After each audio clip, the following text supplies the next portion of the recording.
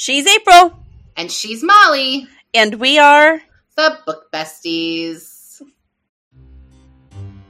What the F is wrong with this family? Damn, this family is fucking weird. Theory. Everybody's tripping on mushrooms. They fuck their cousins. Cool. That house is more a character than the elevator in Grey's Anatomy. That could be like the summary of this book. Weird shit. You want more of us? We'll give you more of us.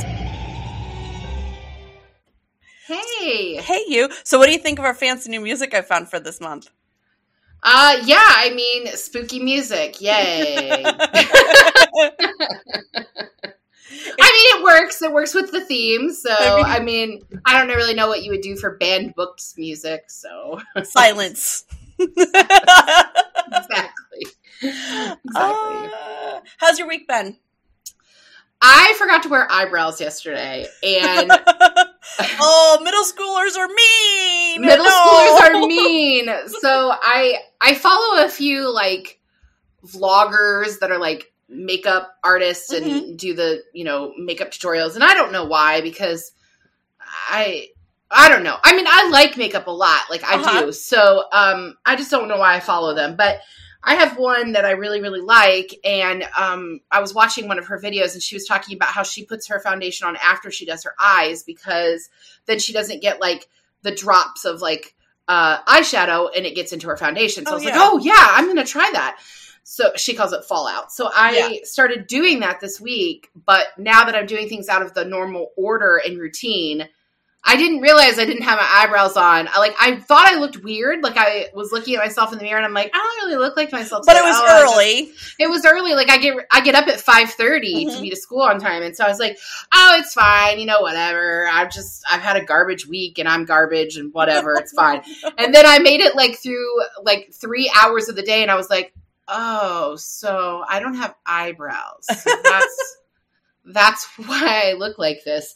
And yeah, middle schoolers are little judgmental meanie heads. I mean, they were actually kind of nice about it, but it was sort of like, why do you look this way? I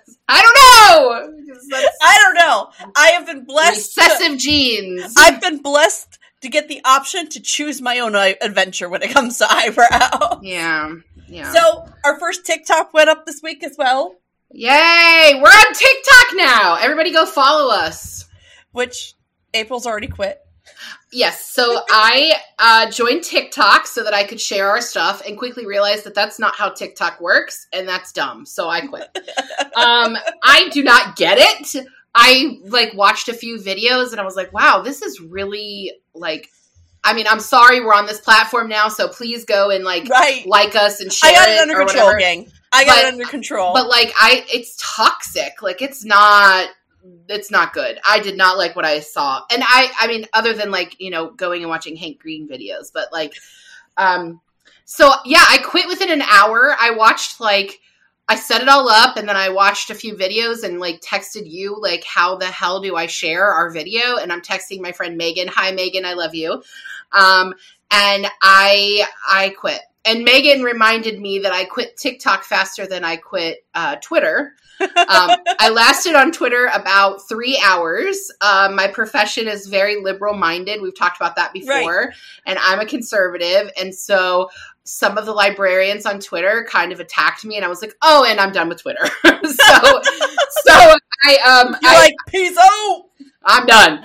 So Facebook is my jam. I like Facebook. Well, it's a simpler application. Yeah, I'm old, so. And TikTok has, sorry about my headphones. TikTok has all these weird, you can stitch something, you could do edit, you could do this, you can do this. I don't get it. There's so many options to interact with a video that it's hard to figure out where to start. I do need my students to kind of teach it to me because, we're going to be doing a unit because, I teach a class on media. And so when we do that at the end of the semester, I promised them if they get through all the hard stuff, I would do, new media. And so TikTok is going to be part of it. And I'm just going to have them teach me TikTok. Which would be, that's a great project for them as a group to be explain TikTok like you're talking to your grandma. And here's the thing. It's higher level learning to ask students to do the teaching. So I'm actually going to be like high level teaching, and it's going to be a rock star moment. And then I don't actually have to learn how to use TikTok because that was terrible. I hated it so much. As much as you hate this week's book? I didn't hate this week's book. I didn't hate it. So, besties, we're in spooky season. Last week we did Frankenstein, and and this week is Mexican Gothic by Silvia Morano Garcia. Which, what the ever? This book is trippy, boo boo. What the double F is wrong with this family? What the F? Like, what in the world? Do you want to do a synopsis before we get into our conversation? Yeah, sure. Although I have to say, I didn't realize you had the physical book. I read the audiobook. I bought the physical book because I wanted it in my collection, but I also heard there was an old horror cover in it. Oh, is there? Look how beautiful that is. Ooh. If you're on YouTube, check this out. It is gorgeous. It is. I mean, I like the cover.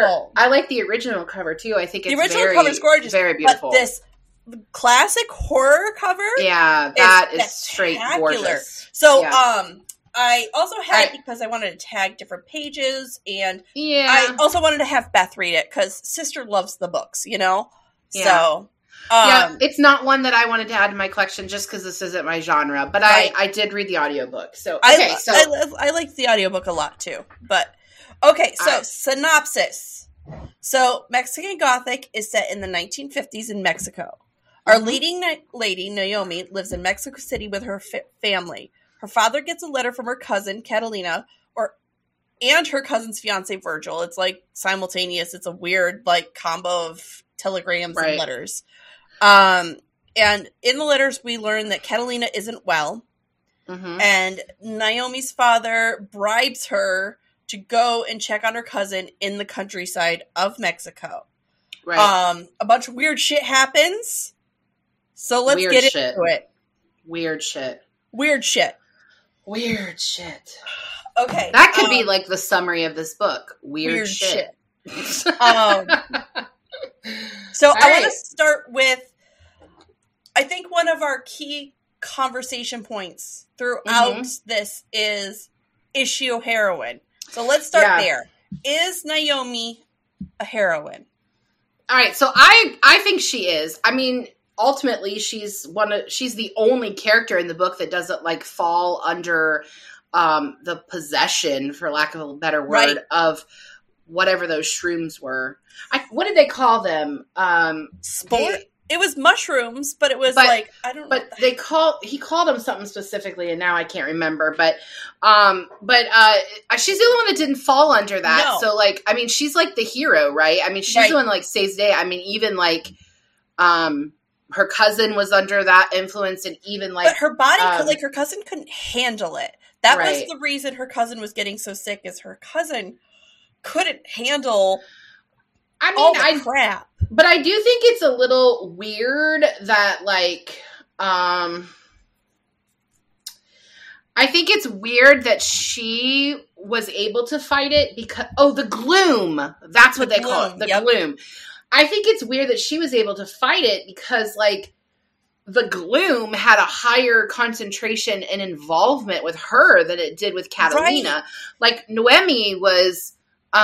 really under the control of it from jump. Like it got her from the beginning. When I first started reading it, I thought that was just like she was tripping balls because of black mold in her bedroom, and there was no ventilation. Like, so as I'm reading it, besties, I actually texted Molly and I was like, "Theory."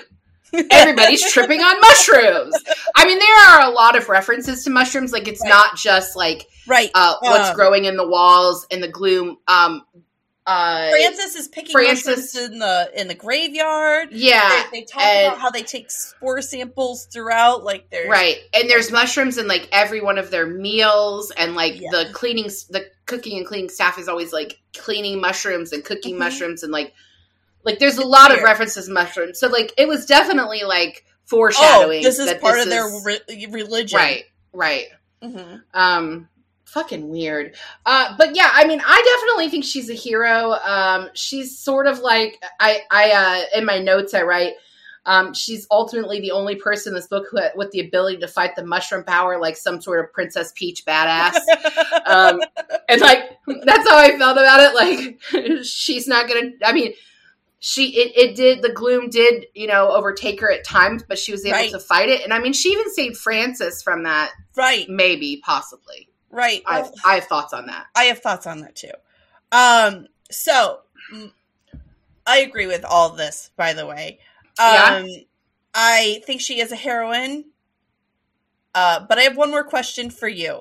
Yeah. Is she boy crazy, or do you think it's a product of the time? No, I don't think she's boy crazy. Like, she doesn't have any ambition to get married. Like, that's not her thing. She wants to go to school. There's even that boy that she's like seeing before she leaves, but she's like, I don't want him to think we're serious because we ain't. Like, I'm not writing to him because he can't get ideas. But she's constantly consuming her time with talking about if these men in her past like her, if they don't like her, what they could do for her, if they're marriage material. I think she's boy crazy, but it's a product of the time. So, I mean, I think maybe that discussion is just a product of her age and maybe the product of the time, but like, she doesn't want to sacrifice what she wants for them. Right. I think that makes her the opposite of boy crazy. Which is completely out of the box for somebody in this era. Absolutely. And not just talking about the 1950s. Like, we're talking about the 1950s in Mexico where women didn't even have the right to vote yet, which, I mean, I didn't know that, but I learned that from this book. Right. So, like, her life was whatever daddy says and then whatever husband says. So, I mean, I don't think she's boy crazy. I think she's actually fighting against that. She does go to help Catalina because her dad agrees to let her go to school. Right. And like, for her, that's what she wants. Right. So, and I also think in some ways she might just be a little flighty. Like, I don't think that's boy crazy, but like, she doesn't really know what she wants to do. How her age, because she's, right. Like, it's really absolutely young. That. And, yeah, she's, like in her early 20s, probably? Yes. I think, exactly. I think she's in her early 20s. She wants to, I think she was talking about getting her master's, right? Yeah, in anthropology, what a case study. Right. And I really think she's a very bright girl, but I think she's very young. And I think that's written in the writing. You see it when she talks about her clothes. She's really into her clothes. She's really, she's really obsessed with smoking. I don't know if she thinks it's a sign of status or if it's that probably is. I mean, you think about the 1950s. If you're smoking, you were cool. If it's just, I mean, it was obviously an addiction, but there's a lot of different things that symbolize who she is as a person without talking about her directly. Yeah. So since we're talking about the setting, what did you think of the choices to set this in Mexico in the 1950s? Because it's not traditionally a horror setting or a thriller setting, right? Yeah, so I thought it was really an interesting choice. I had a hard time knowing what time period we were. I mean, I guess they probably told us, but like I kept listening. It took a while to get there, right? Yeah, I did. All I knew was like based on like the way she was dressing, but like who knows? Because like the 1950 style dresses are still in. Like I own several like skirts and dresses that are very 50s-esque. But it was definitely a choice. I didn't realize until I read the article that you posted in our like discussion notes, and we'll definitely link that below, that this house is based on a real house. Right. And a real place. And I mean, obviously, well, let's hope they weren't like cannibal mushroom snorters, but cannibal mushroom snorters. Not for everyone. Not for everyone. That's like the synopsis of this book. Everyone is a cannibal mushroom snorter. But yeah, I thought that was an interesting choice. I definitely think calling it Mexican Gothic, you can play with that timeline whenever you want. I mean, I thought it was an interesting choice. I don't know that like it was the best choice. I think you could set it more past. Well, that's what I was going to ask. Do you think this would this storyline would work differently in a different time frame or different setting. Yeah, so I think further back in time, like we're not really that far 1800s? From the 50s. I mean, I would say turn of the century, early 1900s would be where I would put it, like not the mid 1900s. To me, that just is a better setting for some sort of like gothic horror.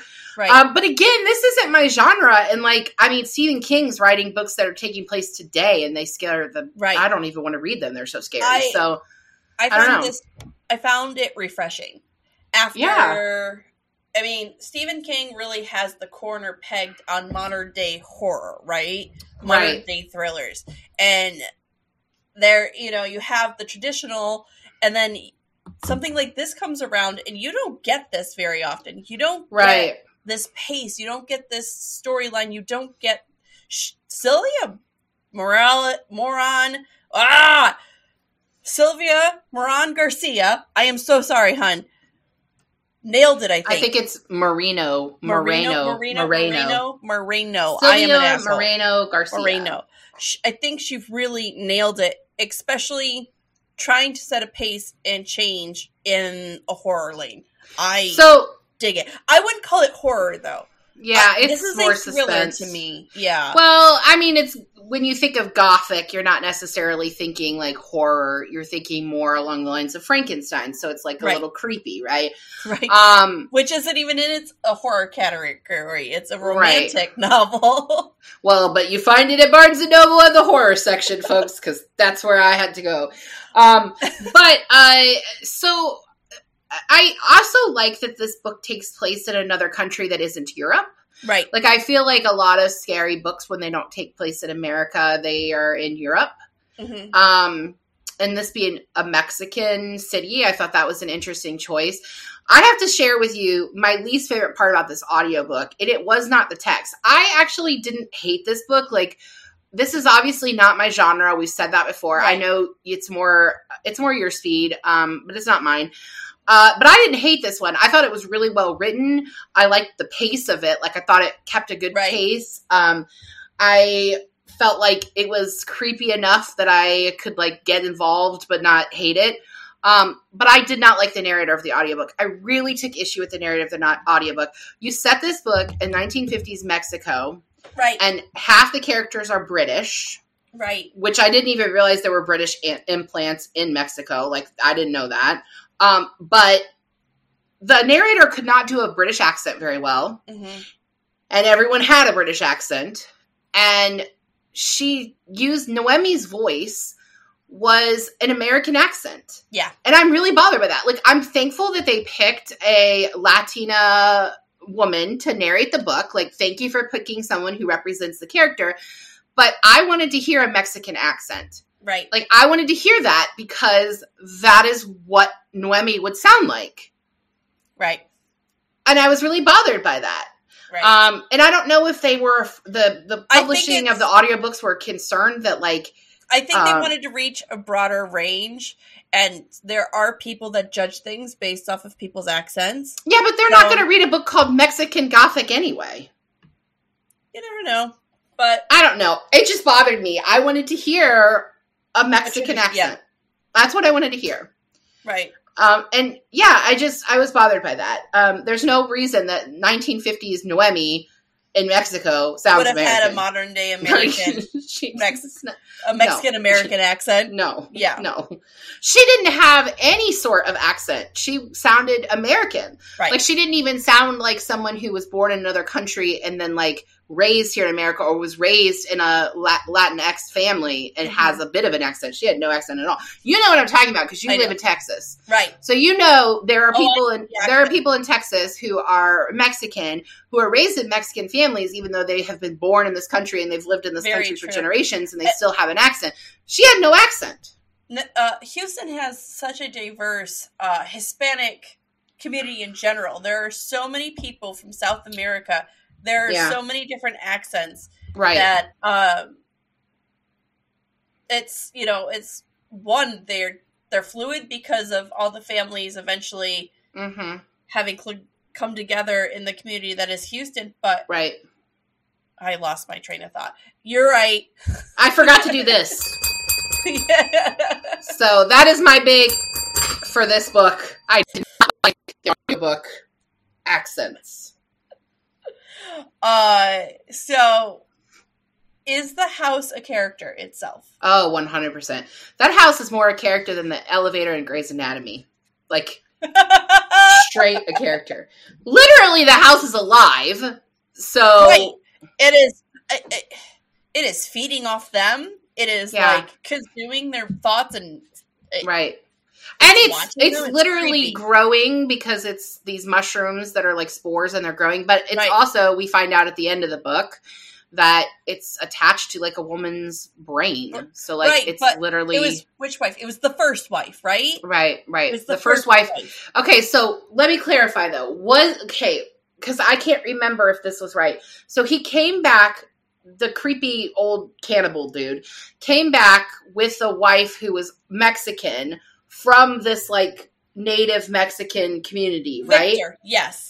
And he came back with a wife who was a part of this. Virgil, yes. Virgil went to Mexico City to find a wife. No, not him. The old man.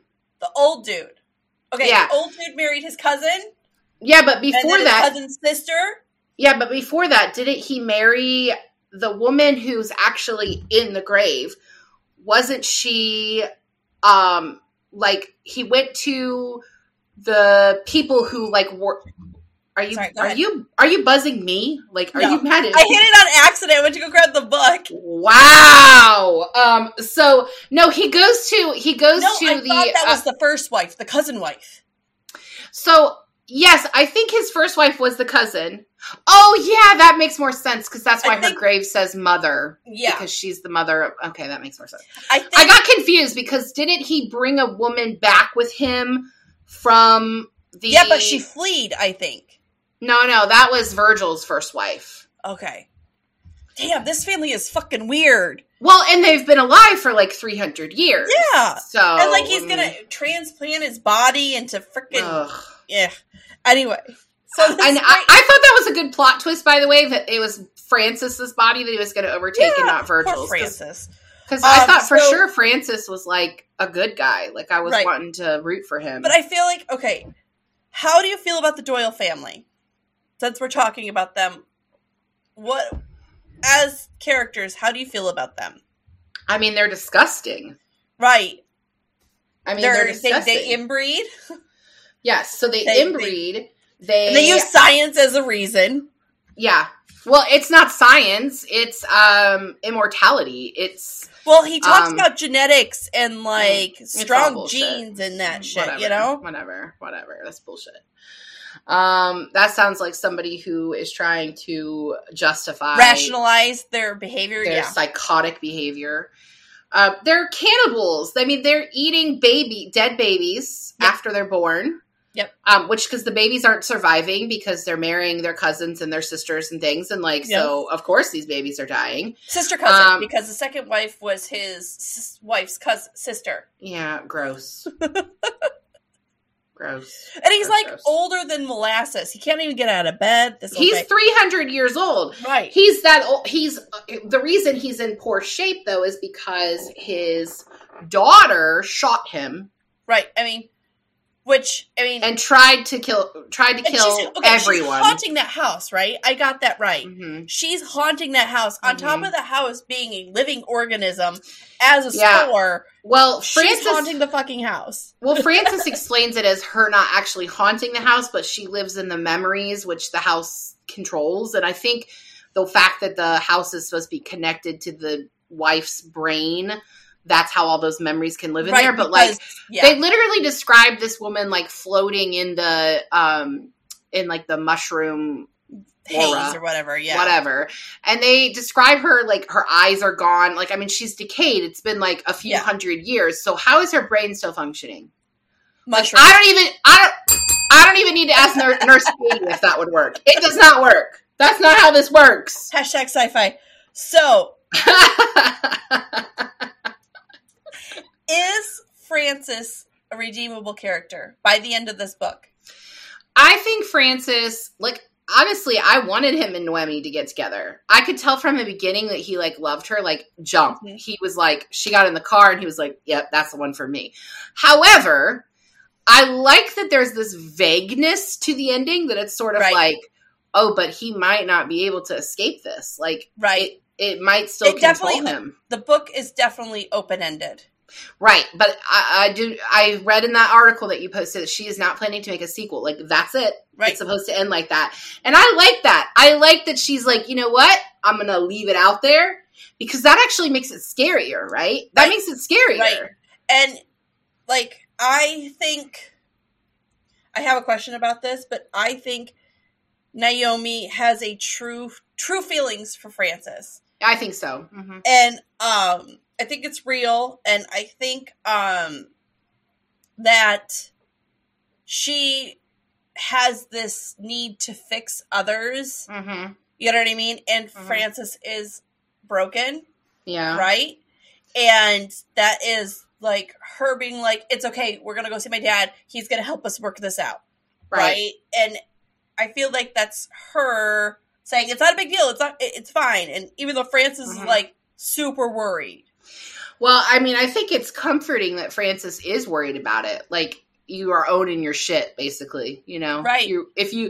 I can't remember who it was, but somebody, I was worried I was being a bad mom, like when I first became a mom, right? We all have those fears. And, it was Dawn, my other best friend. And she said, you know how you know you're a good mom? Because you're worried you're not a good mom. Yeah.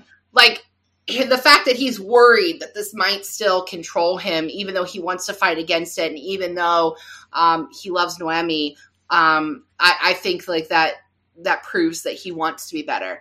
But I mean, technically, are they married now? I mean, was that a real marriage? Like, are they really married? Like, I have legality questions about that. Like, yeah. I mean, it was against her will, although I think she does care for Francis. I don't think she was ready for marriage. And I don't think... Is anybody even qualified to marry them? And I don't think Francis was... I mean, Francis really digs her, but I think he was marrying her because the uncle said he had to, right? His mom said he had to, right? Go along with the plan until you can escape the plan, right? It's a matter of dealing with the situation. At the very least, they've never consummated their marriage, because instead of doing that, Victor tried to rape her, so... Who is disgust? God, Virgil's the worst. Virgil, not Victor. Virgil, sorry. So, man, I'm sorry. I'm off my game because we just did Victor Frankenstein last week. Yeah. I'm off my game, besties. I'm sorry. It's okay. This book brings a whole new meaning to the term magic mushrooms. Oh, gosh. Do you feel like this being a part of the storyline is original? I think it is. I mean, I don't know. Usually when we think of like mushrooms being a part of a story, I would think fantasy. Right. Or like, a coming of age story or a coming of age story where like they're doing mushrooms to like trip balls and like see other worlds. But also, that was a plot on Grey's Anatomy this week. Yeah, it was indeed. I think it was an interesting choice. It was definitely different. It was original. And I think the way that mushrooms grow and flourish when they shouldn't, it's definitely very symbolic of this family. Like they should not. They should not exist, but for some reason, without lightness, without food or water, and in the dark and muck, they still survive. And it is definitely a comment to the Doyle family. And I think the Ouroboros is a hint to the whole incest thing, right? Because the Ouroboros, the family seal. Is, right, yeah. Sorry, I couldn't remember what it was. I couldn't remember what that was. But yeah, it's like the snake eating the snake. Oh, is there a picture of it in the book? Oh. It's a snake. Is it focusing? Yeah. I mean, I can't see it, but I'm sure it's focusing. It's a snake eating its own tail, but it's like in knots. It's like... Yeah.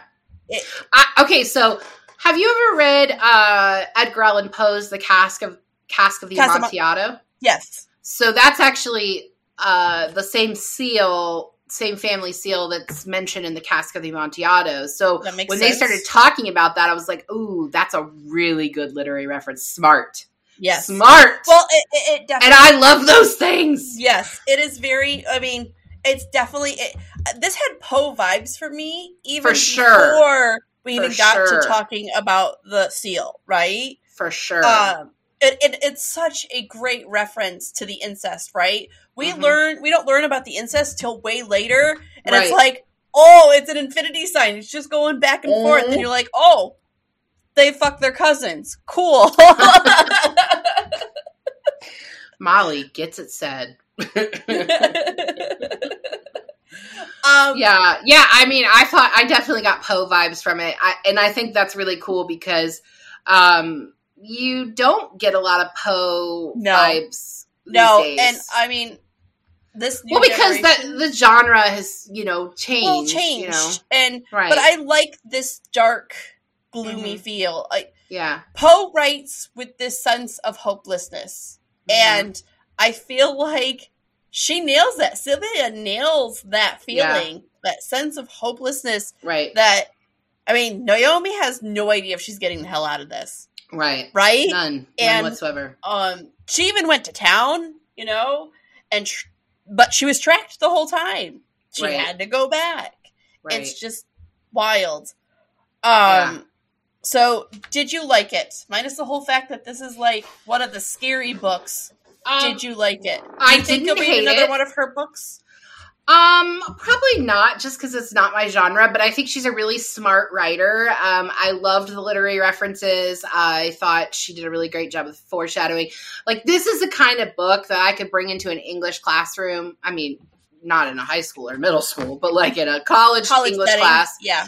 And we could rip and discuss the hell out of this book because there's just so much there.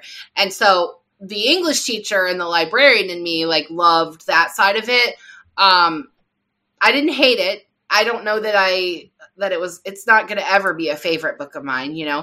But I honestly think, so I'm listening to The Bone Garden, which we have coming up later this month. And to me, The Bone Garden is scarier. Yeah, it is. But that's so much scarier than this one.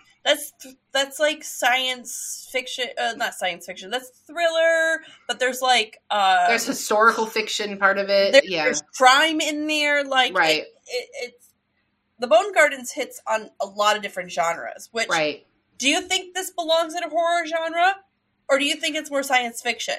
Oh, yeah, it plays that line really close. It does. And I think I said this last episode that you could be genre fluid. And this is very Mexican Gothic genre fluid book. It's got sci-fi. It's got that thriller aspect. Mm-hmm. There's mystery in here. Yeah. Right? And I mean, there's also references. This was a good one to do after Frankenstein because there's also references of building your companion, right? Right. I mean, there's what's the author's name again? Sylvia Moreno Garcia or Moreno Garcia, yeah. Morano. I would have to actually look at her bio, but I would say that she has studied a lot of books. She's probably an English major, or if not, a master's of English and Fine Arts, because just there's so much here where she's a smart writer. And is this her first book too? Do we know that? New York Times bestselling author of critically acclaimed spectacular novel God of Jades and Shadow, Signal to Noise, Certain Dark Things, and The Beautiful Ones, and a crime novel called Untamed Shores. She has edited several anthologies, including World Fantasy Award winner She Walks in the Shadows. She lives in British Columbia, it just says. Vancouver. Yeah, she's Mexican-Canadian, so that's interesting. It is. So she has a new book. So I think Mexican Gothic won Best of the Year according to The New Yorker, NPR, Washington Post, Book Page, Book Riot, Audiophile, Library Journal, Electric Lit, Vanity Fair, and Marie Claire. It is one of the freshest. It is a fresh take on this genre, for 100%, sure. 100%. It looks like she has a new book that came out this year. That. Yeah. Velvet Was the Night, and that one starts it's in the 1970s in Mexico City. So, and that one, just the cover looks a little scarier to me. But I have to say,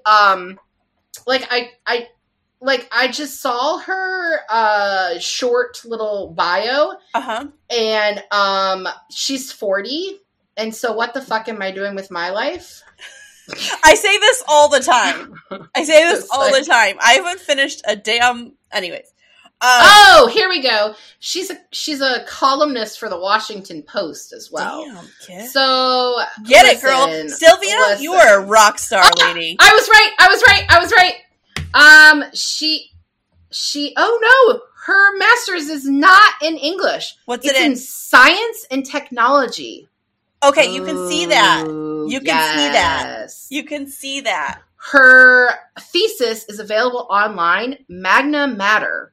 Women and Eugenic Thought in the Work of H.P. Lovecraft. Oh, okay. So I love H.P. Lovecraft. You can feel that. That makes complete sense now. Oh, that makes so much sense. Okay, yeah. So that makes so much sense. I feel like we're now good podcast people that we looked this up as we're doing the podcast. Probably should have known. It happens all the time. But hey, Sylvia, we love it. We will be more than happy to preview your next book if you come on. Yeah, or send us an art copy and we can preview. We're getting really big in Portugal and Ireland, so we do have fans. Shout out to our Portugal and Irish fans. Portuguese? Is it Portuguese? Sure. My dear friend, her and her whole family just moved there. Hi, Hillary. And I asked her when that came up, I texted her and I sent her the screenshot and I go, are you just attacking every Irish person you see and telling them to download my podcast? She goes, I'm trying. Hi, we're new to this country. Please listen to my friend's podcast. Have a good day. That's all. So back to this book. What did you think of the symbolism of the staff not speaking? I mean, it definitely shows the control that the mushrooms have. That Virgil, what was the old man's name? I don't fucking know, man. Gosh, we are terrible podcasters today? Yeah, what the fuck is wrong with us? I don't know. Whatever his name was, I don't have a copy of it. Molly does because I listen to it. Keep talking. I'll find it. But I thought it was really interesting to just show that, like, outsiders could be so controlled. It wasn't the house staff being controlled that bothered me so much, although, like, this is being made into a Hulu series. We'll probably talk about that a little bit later, but I can just picture, like, the zombie faces and then they, like, start to wake up, like, where the F am I?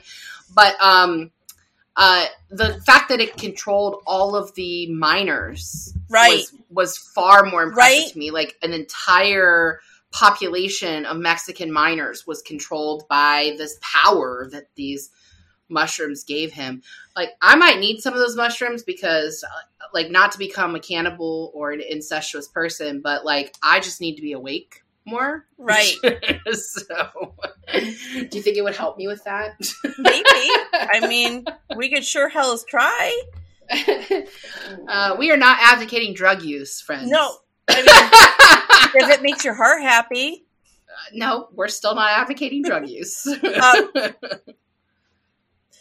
Howard is Virgil's father. Howard. Leland 300-year-old man. And Leland is the sister? That sounds right. Ruth is the daughter that killed herself. Killed everybody. Yeah. And this is Howard remarried Agnes. That's the second sister. Howard's first wife was Agnes. Okay. First wife was Agnes. Second wife was Alice. And they had two children, Ruth and were Virgil. Sisters. Agnes and Alice were sisters. Yep. That sounds right. That sounds right. So what did you think about the servants being under this power? I thought that they had taken, after, like, reading the whole book and looking back at it, it was like, oh, they ate so many mushrooms that they have no control over their body, that they are walking pieces of the house. I thought they were fixtures of the house, and probably, I'm surprised she didn't, maybe she edited it out, I don't know, but hinting that the servants had a distinct smell might have helped, give Naomi this hint that something wasn't right with them. Maybe making them smell like they were, decaying. Well, because they talk about that with Howard. Right. And like, it feels like that the house is controlling the servants, or Howard's controlling the servants, not anyone else. And the fact that they can't speak, I think, is just the fact that they don't have enough power. They can run the bodies and make them do the functions, but they don't have the brain capacity, you know? Right. They can't actually do the they can't control their own emotions or thoughts or whatever. Like, they're completely under the spell. Right. So this is going to be made into a Hulu show. It is. Mm-hmm. Do you think you'll watch it? I know I will, but I mean, maybe with Tom, because he and I like watch TV together, and like every show that we love besides The Rookie is like now not on TV anymore. Like, we're just down to The Rookie. So you guys are doing Doctor Who right now. Yeah, but I do not like the 12th Doctor, man. I'm struggling. I'll find you a new show. I don't disappoint. I miss Doctor the 11th Doctor and I know. Rory and Pons. Yeah. Come along, Pons. Come along. So River, you might watch it. I don't know. Probably not. Like, it's not going to be something that I'm like pushing for. But I'll have to say, like, there's always Hulu series that I'm like, oh, that looks really good. And like, I've literally only watched 2 original Hulu series. Like, I just haven't really. I don't know. 3. I've watched 3. I feel like I've started a couple, and I feel let down by the second episode. I don't do Hulu for like their original content. I do it so that I can watch TV without having cable. Right. Same. Although, I mean, honestly, we pay for Netflix so we can have like, you know, their original content. But all I do is rewatch Schitt's Creek. So they took Parks and Rec off of there, so now we own that on our. We have that a digital copy of it because. I didn't know that. Now I'm sad. Well, it's because of like the Peacock has it. But I hope with Nope, man. Hope with Nope. With Nope. I will be very interested to see who they cast in this. Yeah, they haven't started any work on it, right? It's just like the IMDb, happening. Yeah, that's all we know. The IMDb page just says that it's like in pre-production. Mm-hmm. So casting will be interesting to see, and I really hope they go with a lot of lesser known actresses and actors. Mm-hmm. I feel like sometimes shows like Hulu and Apple, they take these big names to make the show get traction, but they don't have great content, you know? Right. What the heck is the new Mindy Kaling show on Netflix? Never Have I Ever? Never Have Her. Yeah, Never Have I Ever. That show is so good. I've never seen it. It's been on my list since season 1. It's so good. I haven't watched season 2 yet because momming ain't for the faint of heart. But so good. And she used very few actors and actresses on that show were very unknown. But I feel like you get away with that when the characters are younger, but I feel like when the characters are older, you kind of need someone established. I don't know. I have a very clear image of what I'm picturing Francis to look like, and so if he doesn't look like that, I'm just going to be like, what the fuck? Scrawny white dude? Scrawny white dude. Yeah. He's got to have like an almost whitish blonde hair. Right. Well, and for some reason, red hues. Very sad, soft ones, like that you can't. I can get on board with that. I feel like at one point his hair was really red, and like the world has just taken the light out of him. And he needs to have the same expressions that Robert Pattinson has when he's playing Edward, and he looks like he's in pain, because like that is basically, in a nutshell, who Francis is. But Noemi better not come in with that Kristen Stewart shit, because like no, because she's in pain. No. Do you have anything else? Let me see here. I do. I love the way Naomi describes her own cousin. Like, you can see how much she loves her throughout the book based off how she talks and speaks about her cousin. We didn't talk about her much. Do you have any feelings about the cousin and her plot and all this? Francis, was it? What the hell? Catalina. Catalina.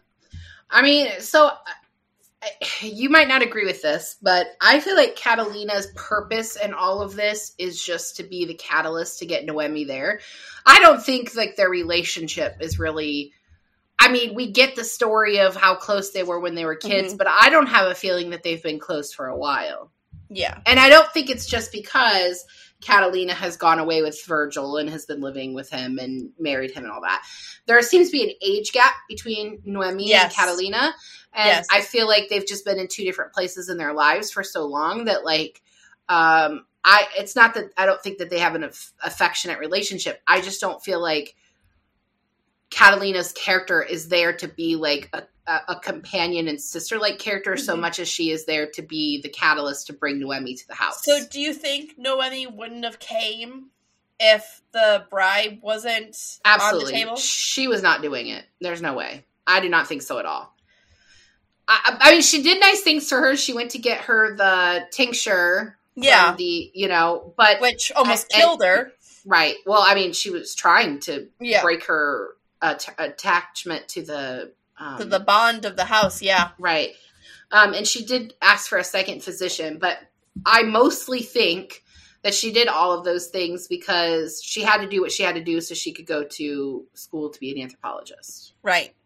I also feel like the storyline of the mines and the miners and all that, while it gives us back history on why they came, the Doyles came, it feels useless to me. It feels unnecessary. I mean, like, I guess it tells you, I mean, you get the idea that this family is cursed. They honestly could have said that her dad is like in the, Naomi's father is in the paint business, right? They could have taken the sister out and the miners out and said that Naomi has to go, written this as Naomi has to go and build this bond with this family so that they can increase trades in the UK for paint, and the story would have been the same way. However, Noemi's place would have never been that in the 1950s in Mexico. Right. She wouldn't have had any job in whoever she married would probably end up in her father's trade. Right. But I mean, obviously, sounds like Francis is getting a new job. Well, I mean, what else is Francis going to fucking do with his life? Go back to the UK and find the rest of his family? I mean, his family is literally a straight line. There's no tree. It's just a straight line, right? So, I mean, and his family hasn't been in England for, 300 years? He was born there, so. Yeah. I don't know. Well, I mean, I guess he's not 300 years old. That was just Howard. That was 300 years old. So, we know there is the mold/mushrooms running the house. Do you think the house was also haunted? I don't know. I have a hard time with that because I don't really. You want to hear? Yes. Yes. So, you don't even have to say yes. So I don't really believe in ghosts. I believe in evil spirits. I think that biblically there's a lot of evidence that proves that there are evil spirits and that there are demons. But anytime that Tom and I have talked talk about moving into like old houses, especially like here in Virginia where there's so many historical houses, I'm like, no, that house is definitely haunted. He's like, you don't even believe in ghosts. And I'm like, it's haunted. 100% the house is haunted. Smudge it. Absolutely. It'll be fine. Absolutely haunted. You know enough. You have a friend that's a witch. Just ask her to come smudge it real quick. I don't even know what that means. But I do have a friend that's a witch. Sage it. It sages the house. It burns away the bad juju and all that. Okay. And it smells lovely. Final thoughts. If you have nothing else on this book. I think this book, I'm glad I read it. It's a very popular book. I don't always get to read adult popular books. Right. Usually him only reading the teen books. And a lot of times that's by choice. I'm glad I read it. I didn't hate it. It's not my favorite book that I've read this year. I haven't read a lot of scary books that I've liked, and I did like this one, so that's mad props to the author. And I think a lot of that reason is... Not to me for picking it for you? Look, did you write it? No. Rude. All right, you get a little credit. You get a little credit for me because I forced you to read it for the pod. Yeah. But the reason I liked it is not because of it being scary or whatever. I liked it because she was so smart in her writing, and like it was very. I appreciate smart writing. So, how about you? Final thoughts? I'll probably pick up another one of her books for sure. Yeah. Yeah. I like her writing.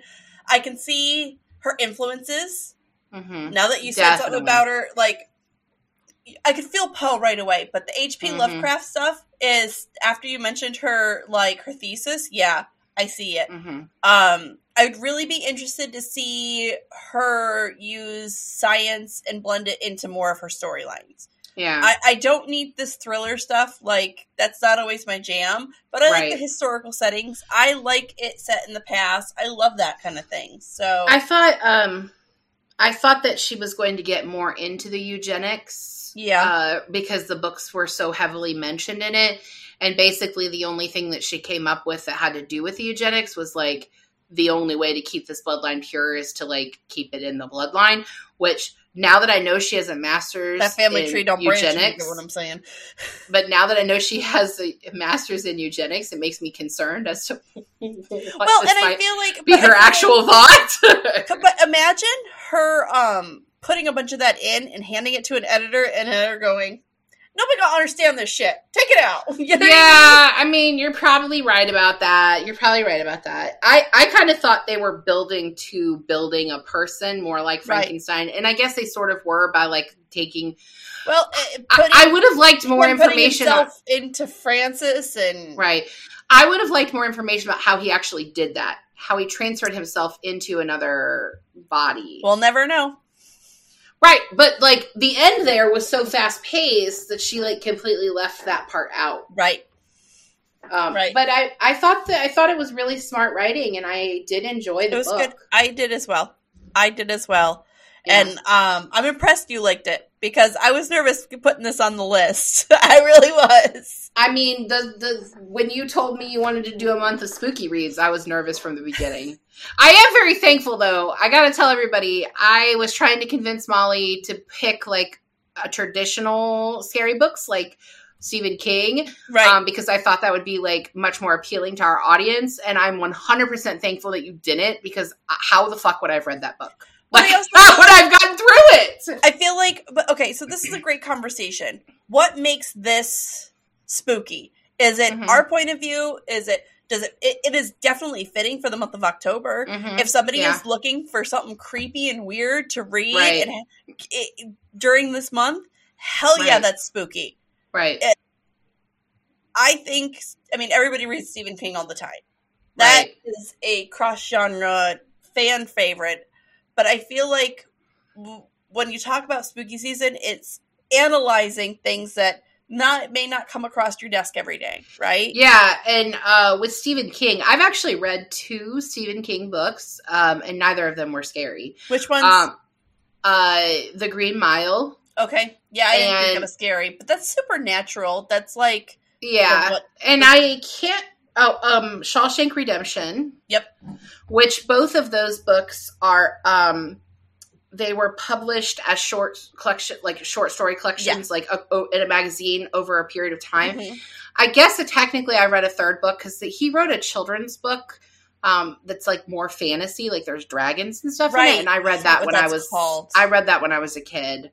But I would never pick up like The Shining. No, fuck that. It would definitely be in the freezer. Like it would be like straight up like Friends. Like I would put it in the freezer like Joey does.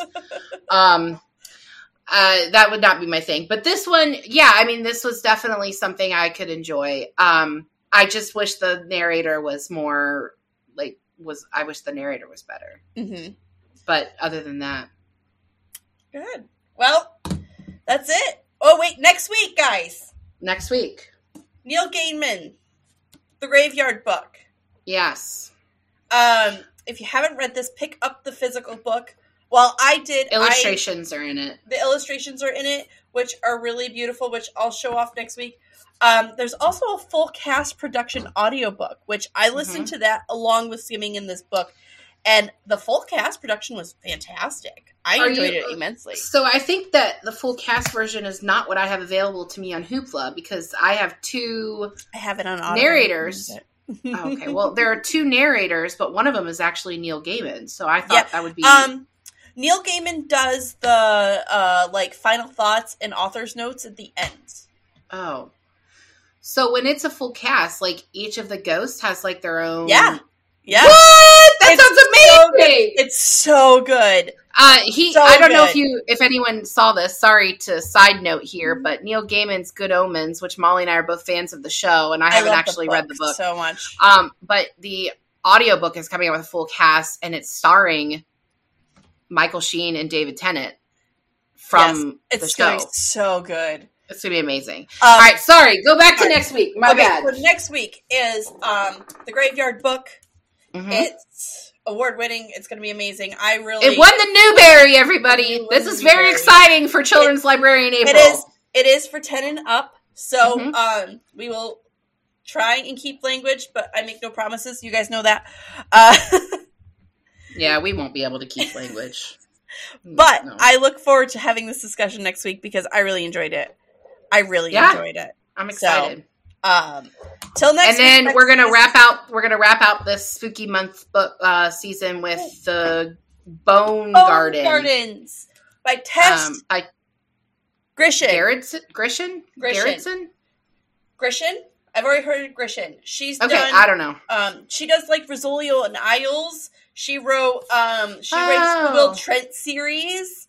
Oh, cool. I actually had to look up if that was the same series that Bones was based on, because they started talking, and then I was like, oh no, that main character is named Temperance Brennan, like the show. April. I got this like out of Amazon's used book thing, and the owner left me a note on the invoice about how much he enjoyed this book. That's hilarious. I'm finding that one to be pretty scary, but I'm not hating it. But it is pretty scary. I won't do too spoilery, but there is a lot going on. Let's just say that. Follow us on TikTok, everybody. We're on TikTok.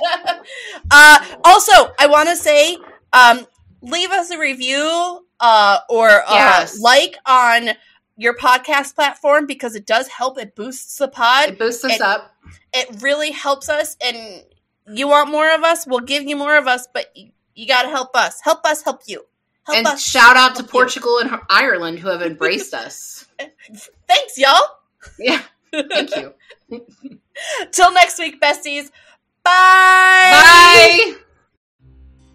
Thank you for joining us on Book Besties. Don't forget to like and subscribe.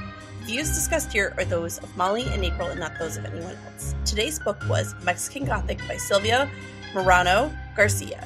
Your Book Besties are Molly Biggs and April Watkins. Editing by Thomas Watkins. And music is Halloween Pumpkin from purpleplanet.com. Don't forget to follow the Book Besties on Facebook, Instagram, TikTok, Twitter, and YouTube. If you would like to contact the Book Besties, please email us at bookbestiespod@gmail.com.